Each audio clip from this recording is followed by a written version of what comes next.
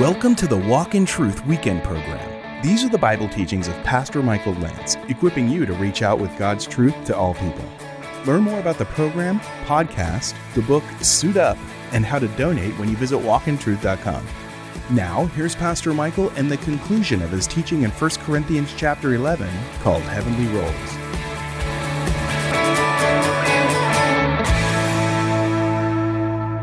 Now, Adam is given responsibility, but notice, so he's naming the animals. The Lord God causes a deep sleep to fall upon the man. Some women, 21, wonder if he ever woke up, but that's for another sermon. He slept. Then God took one of his ribs, closed up the flesh at that place. As the church is born out of Jesus' wounded side, the last Adam we've mentioned before, the first Adam gives birth, if you will, to the woman from his wounded side next to his heart. And the Lord God fashioned into a woman the rib which he had taken from the man. He brought her to the man. God the Father is the first father of the bride. He walks her down the aisle to the man. The man says, "This is now bone of my bones, flesh of my flesh. She shall be called woman, because she was taken out of man, not from the sole of his foot, not from the top of his head, not to be above him or below him, but from next to his heart. And for this reason, because Eve was taken out of man next to his heart, a man shall leave his father and his mother, his first family, and be joined or cleave to his wife, and they, the two, shall become what? They'll become one flesh." In their oneness, there's a beauty. And the man is called in Ephesians 5, where Paul quotes Genesis 2, to love and cherish his wife as he does his own body. Any man who believes that male headship and female submission means that you can dominate and call your shots from your lazy boy chair is frankly just does not understand the Bible, nor do you understand God's heart. In fact, your call in male headship is to protect your bride. It's to cover her and to lead her toward Christ. Your call is to love her as Christ loves his church, which means you're willing to give up your life for her. It means you're willing to even to give up your rights for her. It means that you will love her in covenant faithfully. And this is where we need the grace of God. See, male headship and female submission is not something to be taboo. It's something to be actually celebrated. But I believe the devil has done a great job of making this about a battle instead of about beauty. And people chafe against this. I understand it. And I understand that in many cases it's not been what it's supposed to be. And can I apologize for men, to you ladies, who have not been what they've supposed to be? Who have taken these verses and abused them and dominated instead of dying for their bride? It's just wrong.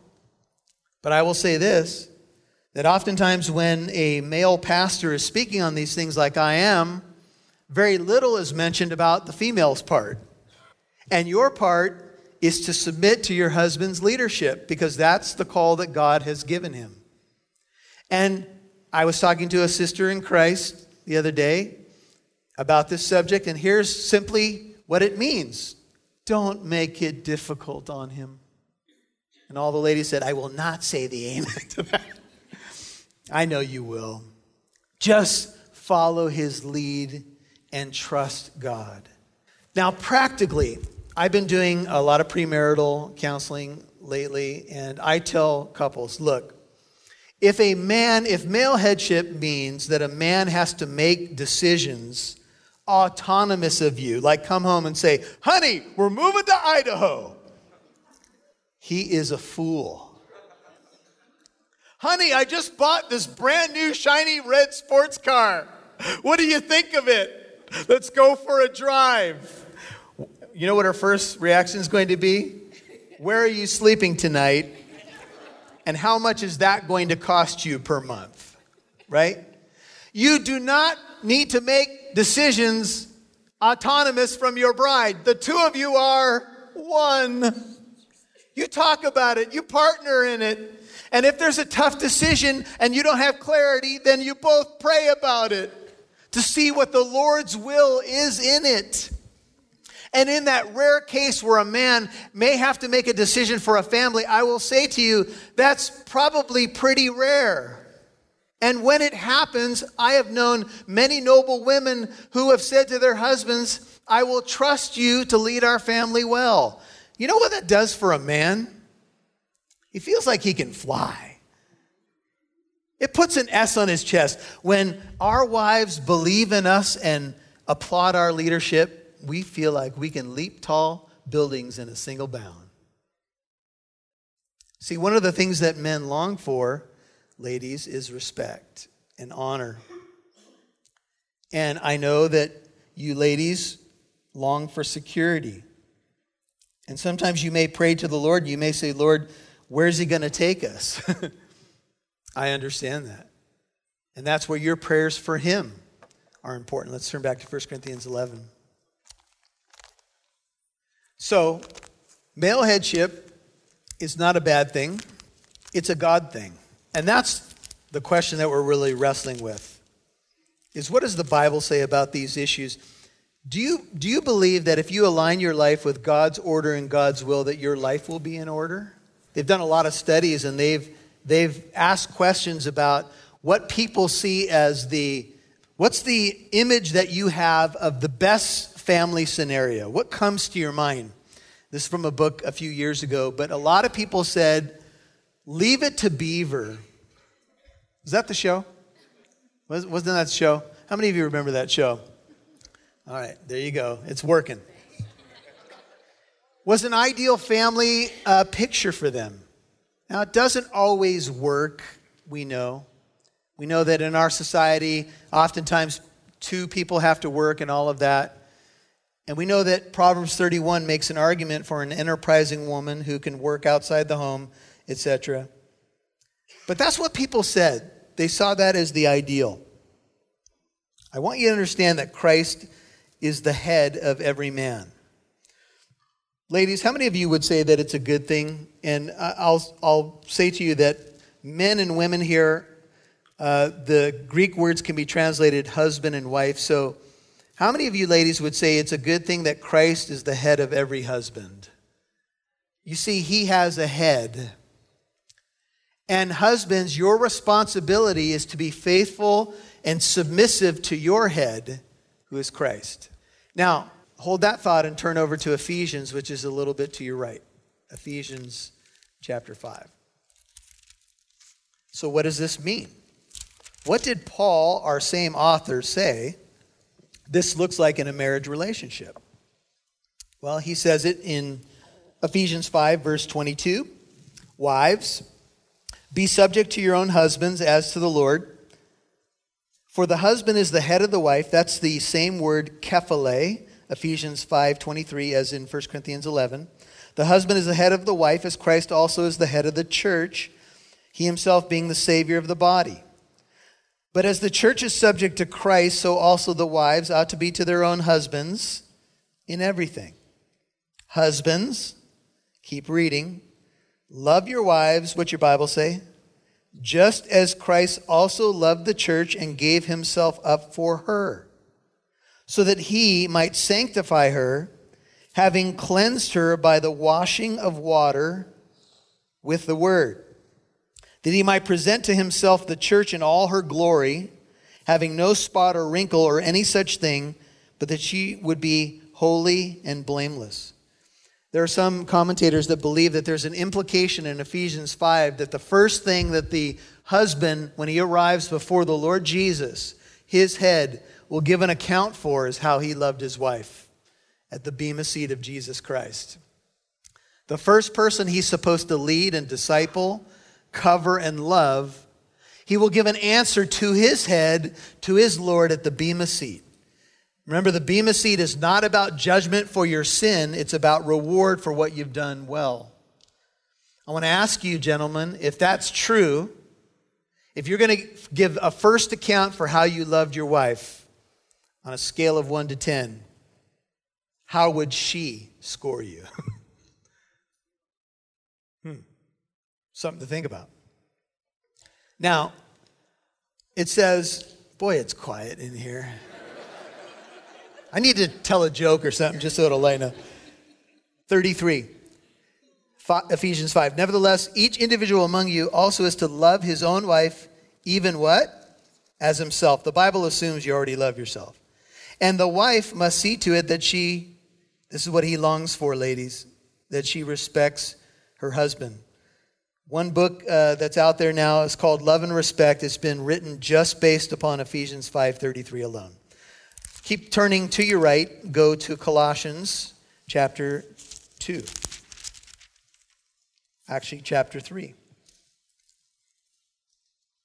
Look at verse 17. Whatever you do in word or deed, Colossians 3:17, do all in the name of the Lord Jesus, giving thanks through him to God the Father. In 1 Corinthians 10:31, Paul says, whatever you do, whether you eat and drink, do all for the glory of God. Would any of these things be an issue if we were doing all for the glory of God? I doubt it. And he says these words, wives, be subject to your own husbands as is fitting in the Lord. Husbands, love your wives and do not be embittered against them. Don't be resentful against your wife. As she submits to your leadership as is fitting in the Lord, you love her. And don't let resentment build in your heart. Keep short accounts. Practice good conflict resolution. Turn all the way to 1 Peter chapter 3. 1 Peter chapter 3. It's more to your right. What does male headship and female submission look like? You'll hear more from Pastor Michael in a moment. Do you feel equipped to share the gospel of Jesus Christ? Do you find it difficult to defend your Christian faith? The Ministry of Walk in Truth and Pastor Michael Lance would like to give you a copy of his book, Suit Up, Putting on the Full Armor of God. The Christian life is a battle. It's not easy to stay on the straight and narrow, to walk the way we're supposed to in the midst of all kinds of temptations of our flesh, the world, the enemy. And so God has given us a provision. Here's the amazing thing. God has given us armor. And it is because he loves us and wants to protect us. Armor is for protection. We will send you a copy of Suit Up as a thank you when you send a financial gift of $5 or more to Walk in Truth. Walk in Truth is a listener-supported ministry, and we appreciate your help to broadcast and grow the ministry to more radio stations. Please give online at walkintruth.com or call 844-48-TRUTH. That's walkintruth.com. Click the donate button or call 844-48-TRUTH. Now, back to Pastor Michael Lance, right here on Walk in Truth. Peter deals with the ladies in 1 Peter 3, verses 1 through 6. He repeats a lot of what we've already talked about. He uses Sarah as an example. 1 Peter 3:6, Sarah obeyed Abraham and called him Lord. So a lot of times in premarital counseling, that's what I recommend that the future wives do. Just call him Lord from now on. And that's usually when the lady gets up and wants to leave.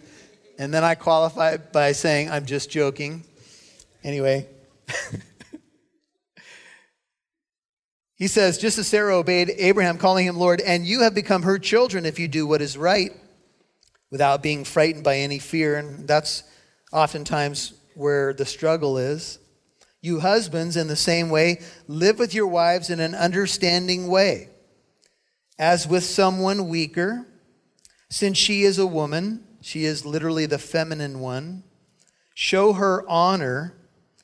We're talking about male headship. What does it look like?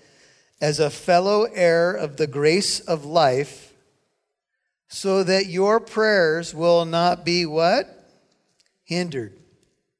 Imagine if you're a man and you go to the Lord and you pray for a coworker that you really would like to see become a Christian. But you've been treating your wife terribly. I think the Lord would say to you, why don't you go love the one I gave to you first and model the gospel to her, and then let's talk about your friend at work that you hope becomes a Christian. See, this is what the Bible's talking about. Now, she is the feminine one, and This weaker vessel has to do with emotional and physical weakness. When I've learned something over the years, and I think this will resonate with you, when my wife and I have a disagreement, my wife is much more impacted and hurt by that disagreement than I am. As a man, I can probably move on relatively quickly, but my wife, being the feminine one, and I love her femininity, celebrate it, is much more hurt and wounded by an exchange that's a negative exchange because she's more sensitive. And guys, we need to remember this. This word weaker vessel has the idea of emotional, spiritual and emotional sensitivity. And it does speak of physical strength, which goes back to the fact that you need to be a protector of her as her head. And I would bear this out by saying physical strength is part of this, because if you arm wrestled your wife, I hope you would win.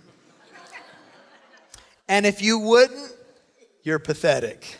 That's all I can say. That was a sort of a joke. Anyway, go back to 1 Corinthians 11. Thank you for the encouragement on row number 2. I want you to understand that Christ is the head of every man. Every day that I wake up, I thank the Lord for a new day, and I pray a variation of this prayer. Lord Jesus, you are my Lord. By faith, I'm going to put on the armor of God, and I'm going to ask you to fill me with your Holy Spirit. And would you love through me? Would you use me as someone who demonstrates who you are in this world that you've put around me? Can I say like Paul, it is no longer I who live, but Christ who lives in me and through me. Love through me, Lord. Help me to love my wife the way you love me. Help me to model what you've made me to be. And look, it's a battle. But I've got to go to my head, Christ, so that I can lead others well. And if that's been missing in your life, I would encourage you to get back to that basic structure. We've dealt with the Christ is the head of every man. The man is the head of a woman. We've borne that out. And God is the head of Christ. Now, this is celebrated in Philippians 2. We're going to finish there. A little bit more to your right, just past Ephesians, Philippians 2. Christ joyfully submitted to his Father, though equal in nature with God the Father, submitted to God the Father's plan for what? Because God so loved the world that he gave his only Son, that whoever believes in him will not perish, they will have everlasting life. Christ's submission to God the Father, though equal in nature with God the Father, means your salvation. And our submission to God in this creational order, in what God has planned for us, doesn't have those far-reaching of implications. It doesn't mean the salvation for all believers for all time, but it does mean some implications for our own lives. It can mean, like Paul said, I do all things for the sake of the gospel, that other people are going to get a glimpse of the gospel through my life. It can have sweeping implications as it does here.